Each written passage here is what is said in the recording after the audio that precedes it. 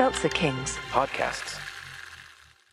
Hey, are you into werewolves, mad scientists, and a little bit of witchcraft?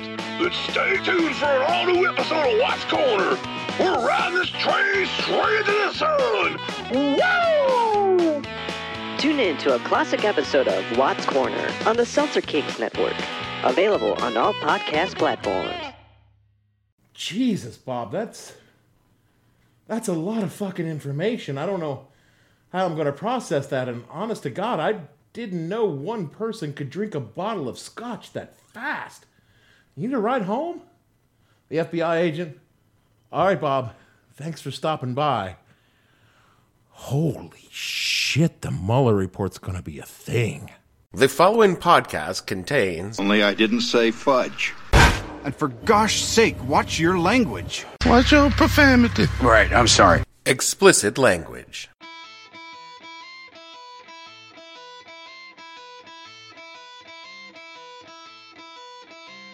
Hello and welcome to the podcast that asks a simple question. When your boss calls your spouse a total loser and you still work for the guy, what the hell were you thinking? I'm your host, Dave Bledsoe, and this is a Friday, March 22nd, 2019. Kellyanne, Don't Take Your Love to Trump edition of the show, where we talk about what's going down at the Conways. Stay tuned. The What the Hell Were You Thinking podcast is brought to you by Fix a Spouse. Is your significant other getting you down, coming between you and commercial or financial success that you rightly deserve? Why not try Fix a Spouse? Our professional spouse rehabilitators will correct an errant spouse or your money back. We're not talking about just a little talking to here. We mean a complete psychological reprogramming using certified gold standard CIA techniques. Full memory wipe, replacement and personality adjustments, or your money back. Why shell out for a messy divorce when Fix a Spouse can correct a problem cheaper and easier and less painfully than a court proceeding? Do you think Melania wanted to move to the White House? She didn't before Fix a Spouse. Call now and Fix a Spouse will give you 25% off Correct-A-Kid, our award-winning progeny repair service. Just use the code Ivanka at checkout. Fix a Spouse and Correct-A-Kid. When family becomes a problem, call us for the repair. So anyway, I married the SOB. I had it all planned out. First, he'd take over the history department. Then when Daddy retired, he'd take over the whole college, you know? That was the way it was supposed to be. Getting angry, baby, huh? That was the way it was supposed to be. All very simple. And Daddy thought it was a good idea, too, for a while. Until he started watching for a couple of years. Getting angry? Until he watched for a couple of years and started thinking that maybe it wasn't such a good idea after all, that maybe Georgie boy didn't have the stuff, that maybe he didn't have it in him. Stop it, Martha. Like hell I will. You see, George didn't have much push. He wasn't particularly aggressive. In fact, he was sort of a flop. A great, big, fat flop. Stop it, Martha. I hope that was an empty bottle, George. You can't afford to waste good liquor. Not on your salary, not on an associate professor's salary. When I was in my early 20s, I watched a marriage dissolve during the course of a single session of Dungeons & Dragons. Things happen all the time. They probably do, but what happened on this occasion was the Dungeon Master and his wife basically role-played their divorce through the game. It seems the DM's wife, who was playing a half-elven cleric of Mystara, was sleeping with Jeff, who was playing the Bard. We were on 2nd edition rules, so there wasn't any big deal going on with playing a Bard. I know the rules were complicated in 1st edition. You had to start off with a fighter and then a thief. You know, it was really hard to get a Bard. Get on with it! Jeez, well, anyway, during the session, the DM decided he was going to take it out on Jeff's character and had a fucking red dragon just swoop out of nowhere and kill Limrock the Gilded, which was the name of Jeff's bard, totally without any kind of reference with what was going on in the game. And Jeff was all like, Dude, what the fuck? And the DM was like, well, maybe you should have thought of that before playing my wife's loot like that. And then he jumped over the table at him. This caused his wife to start hitting the Dungeon Master with a copy of the player's handbook, which, if you remember, was a pretty hefty tome in the 2nd edition, unlike the 1st. It took the rest of the party to pry them apart and get them all into separate rooms. The practical upshot of this was the last time we played Dungeons & Dragons at their house, and pretty much broke up the gaming group as different people came down on different sides of the divorce, and we never really had enough people to get a decent session going after that night. And I'm not sure if any of us can see what all this is supposed to mean. Well, clearly, If you're doinking your DM spouse, you want to use a throwaway player character unless you want a favorite eaten by a random red dragon. Oh, and second, you should pay attention to your spouse because you never know when they'll start fucking the bard. I thought this was all really clear when I wrote it out. Speaking of spousal disharmony, however, what the fuck is going on with George and Kellyanne? Now look, Kellyanne Conway is, objectively speaking, the resurrected spirit of Vidkun Quisling crammed in an old, used-up Ann Coulter clone. Gross. And I can bear the thought of her suffering any number of discomforts, despairs, dysfunctions, and diarrhea with a beaming fucking smile on my face. In fact, I hope she gets the flaming shits while stuck on the 395 during rush hour and has to squeeze a shooter right into her fucking expensive purse. Maybe it's a bit too graphic for the space? I can also give a fuck about George Conway, who's done nothing personal or professional to cause my disdain, but he is married to Lady Skeletor, who sits on TV and lies like an animatronic puppet for the Orange Hate. But George is pretty fucking funny on Twitter and has successfully earned the wrath of the Orange Hate. I don't like you. Mr. Conway is, of course, a high-priced D.C. lawyer for the firm Wachtell, Lipton, Rosen, and Katz, and has represented Miss Paula Jones in her lawsuit against President Clinton for sexual harassment in the 90s. His Republican bona fides are really solid across the board. Solid enough that he was considered to be by Individual One for a posting either as the Solicitor General, the government's chief trial lawyer, or in the Justice Department as the head of the Civil Division. A job he refused because, and I quote, "the administration is like a shit show in a dumpster fire," Conway said. And then you got James Comey firing, and then you have him going on TV saying, "I had Russia in my mind. I'm going to be in the middle of a department he's at war with." Why would anybody want to do this? Yeah, I like this guy. Kind of squeaky clean, shit don't stink, Mouseketeer looking motherfucker. Since that happened, Mr. Kellyanne Conway, as the porn payer-in-chief now refers to him, has also been a frequent and highly entertaining critic of Donnie T on the Twitter machine. During the latest Twitter tirade by the 10-pated twit, Conway posted the diagnostic criteria for the narcissistic personality disorder, or as it'll soon be known, the Trump syndrome, which seems to have tweaked the tiny dinky of the liar-in-chief, who blasted back by calling him a total loser. Which honestly is getting kind of played by now, and Don needs to come up with some fresh Twitter burns. But then he followed it up by saying, quote, "George Conway, also referred to as Mr. Kellyanne Conway by those who know him, is very jealous of his wife's success and angry that I, with her help, didn't give him the job he so desperately wanted. I barely know him, but just take a look, a stone-cold loser and a husband from hell." Oh yeah, spicy. This has left Skeletor in a bit of a pickle, as she's had to navigate between her boss, a man that would literally sell his children, at least his youngest child, with the highest bidder, maybe Jeffrey Epstein, if he thought it would help him, and her husband, a man who she's been married to for 17 years and has children with. Naturally, Lady Lies-A-Lot chose the obvious path, saying in Politico, quote, "He left it alone," regarding George, "for months out of respect for me," Conway, a senior Trump aide, told Politico in a brief telephone interview.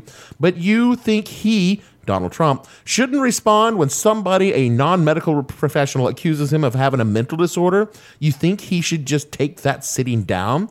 Don't play psychiatrist any more than George should be," she added. "You're not a psychiatrist, and he's not." Respectfully. That's cold, man. Thank you. In a way, George and Skeletor are just stand-ins for the United States in general these days, as politics has torn a rift through American families in a new and exciting way. I mean, there's always been that one uncle that shit all over Thanksgiving, but as a rule, we managed to find a way to live in relative peace and quiet. But then, the country shat a turd right into the stuffing hole of the turkey, and the stench and stains linger still, and all of our family skid marks are indelibly ingrained into the fabric of our national underwear. Tough stains can be frightening and next to impossible to get out, especially when you can't care for them properly. Save the moment with Tide to Go. And we don't have a Tide pin in any of our pockets.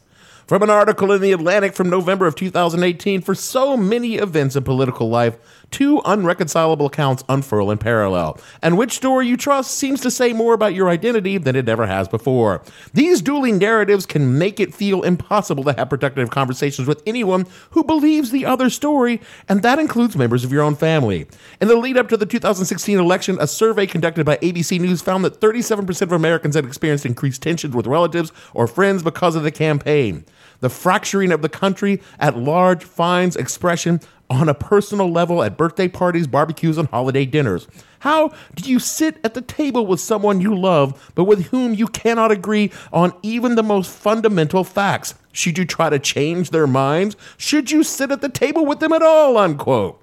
Anyone who's listened to this show knows the election shattered the fragile truce between my capital C conservative Trump-loving Bible-thumping parents and their only coastal elite pinko commie liberal atheist son. How are you even related? I don't know. I don't know. No one does. It's taken us almost 3 years to come down from open warfare to a chilly ceasefire broken only by occasional snipings over the DMZ of Facebook. But we live hundreds of miles apart, and we can mute or unfollow each other when things get snippy.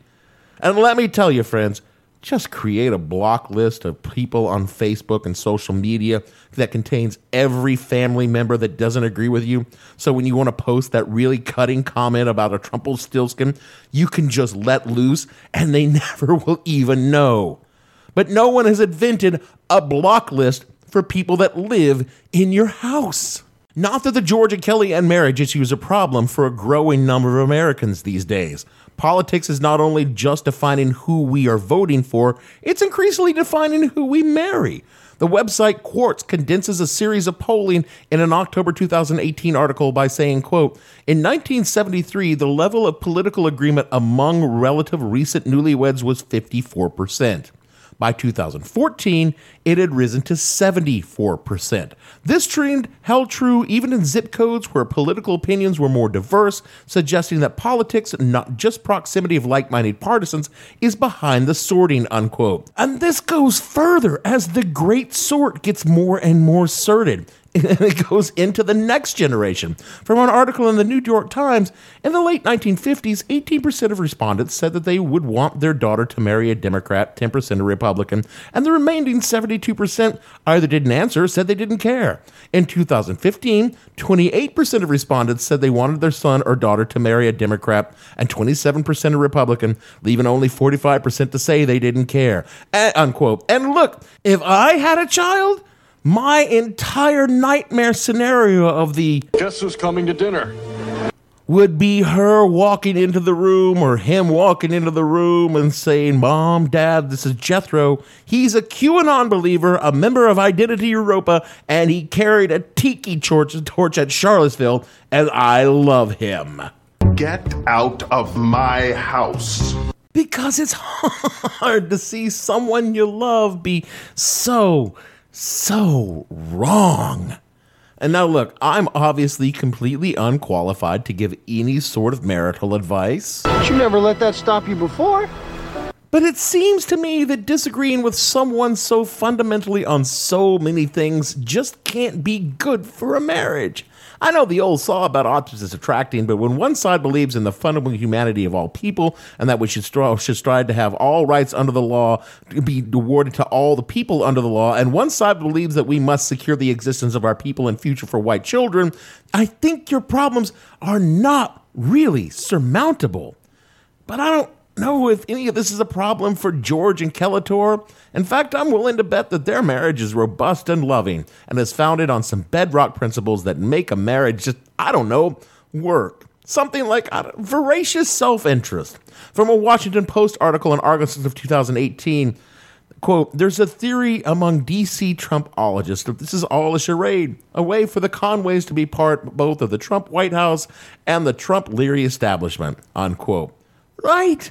I mean, this is exactly what I think. Just maybe a pair of die-in-the-wool DC swamp creatures might be gaming the system to preserve their peace and the power structure in our nation's capital. And that, my friends, is real fucking love. I think it's sweet that two people can overcome their differences and their mutual naked ambition and greed. It's so rare in these times when we tend to think that love is lost for a shining beacon of unbridled lust for privilege and position that could keep a couple together from letting the petty politics of the day keep them apart. Sure, one of them is a soulless shill for a corrupt and corrupting embarrassment bent on looting the nation for his own enrichment while simultaneously destroying its reputation in front of the world, while the other can lob accusations of criminality and mental instability from a position built entirely on the massive transfer of wealth from the working class to the rich on a scale not seen since the Gilding Age.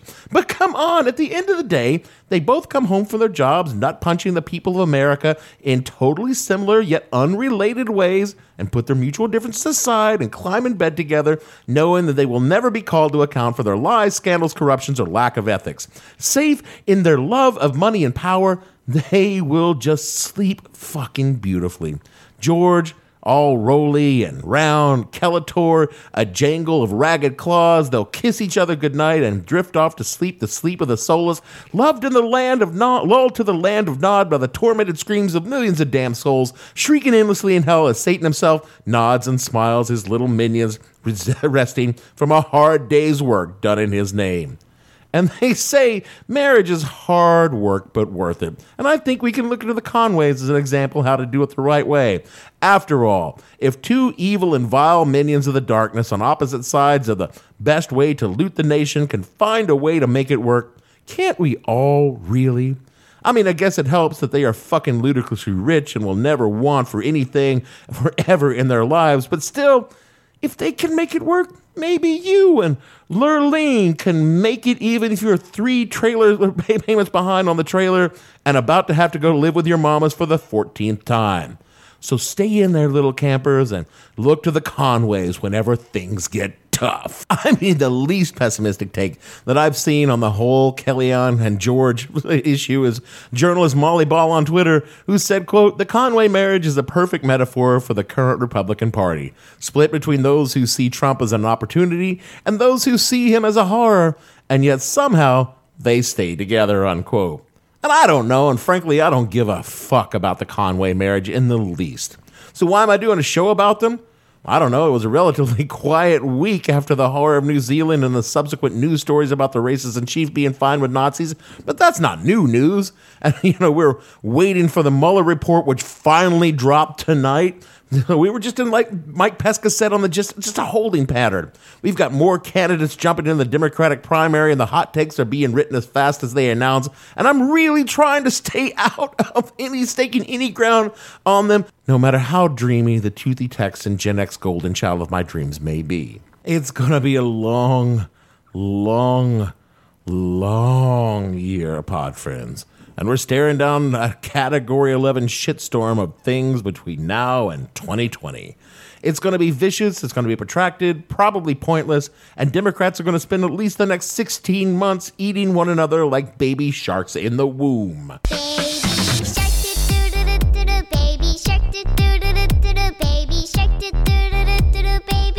The fight for the finish in the primary is going to be nastier than any fight between George and Kelator. It'll make it look like a slap fight between preteen girls bickering over a torn poster of whomever the fuck preteen girls are into these days.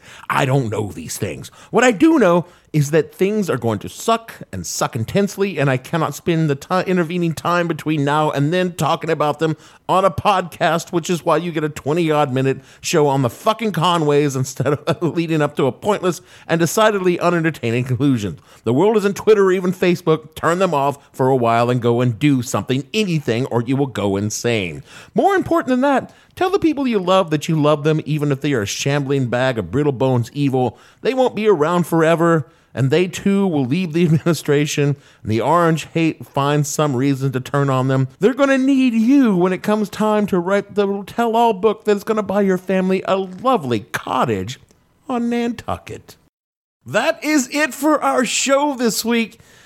I kept it short this time because I kind of thought that maybe something important would happen this weekend. And look what's happened. The Mueller report is done. It could be the beginning of the end of the beginning, the middle, the fucking coda, the afterwards, the press, the prologue. No one fucking knows what's going to happen with the Mueller report this weekend because we probably will never even see the goddamn thing. So let's all just relax, enjoy this time, because the republic could be ending or not. The presidency could be ending or not. I mean, weirder shit has happened in just the past 6 weeks. So don't stress about it. Don't worry about all the weird shit that just going to come. It's just going to freak you out. It's either going to happen or it's not. Just deal with it. All right. So look, I'm going to skip past the Mueller report today. I actually didn't expect it to happen. So I had written the whole ending of the show, but I think that we got to talk about the Mueller report. And I want to remind you here at the end of this that no one fucking knows what's in it. No one knows what we're going to see from it, and no one knows what's going to happen. You're going to spend some time stressing out about this. Don't stress out about it. Just fucking wait and see. Pretend that it didn't happen. When the shit starts to come out, if the shit starts to come out, that's when you start to stress. So that's it. That's it for the show this week. Rate and review What the Hell Podcast on Twitter. I don't fucking know. Let me just say for me, Dave, never married for obvious reasons, Bledsoe. Producer, Mother Wouldn't Approve of You, Gavin, and all the fictional divorcees on this show. We want to say someday George will look at Kelly and say to her, Kellyanne, don't take your love to Trump. We'll see you all next week. Your lips and rolled and curled your tinted hair.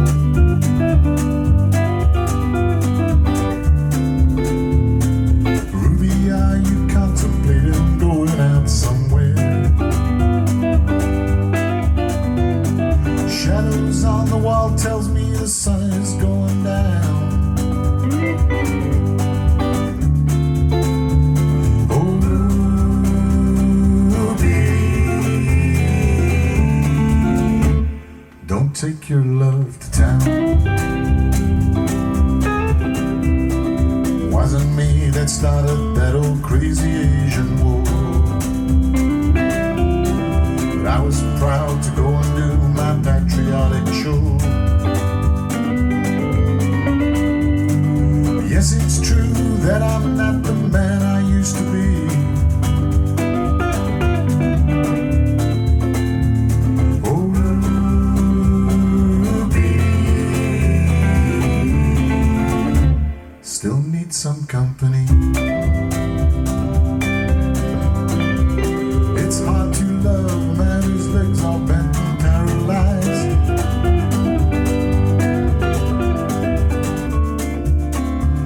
And the wants and needs of a woman your age, really I realize.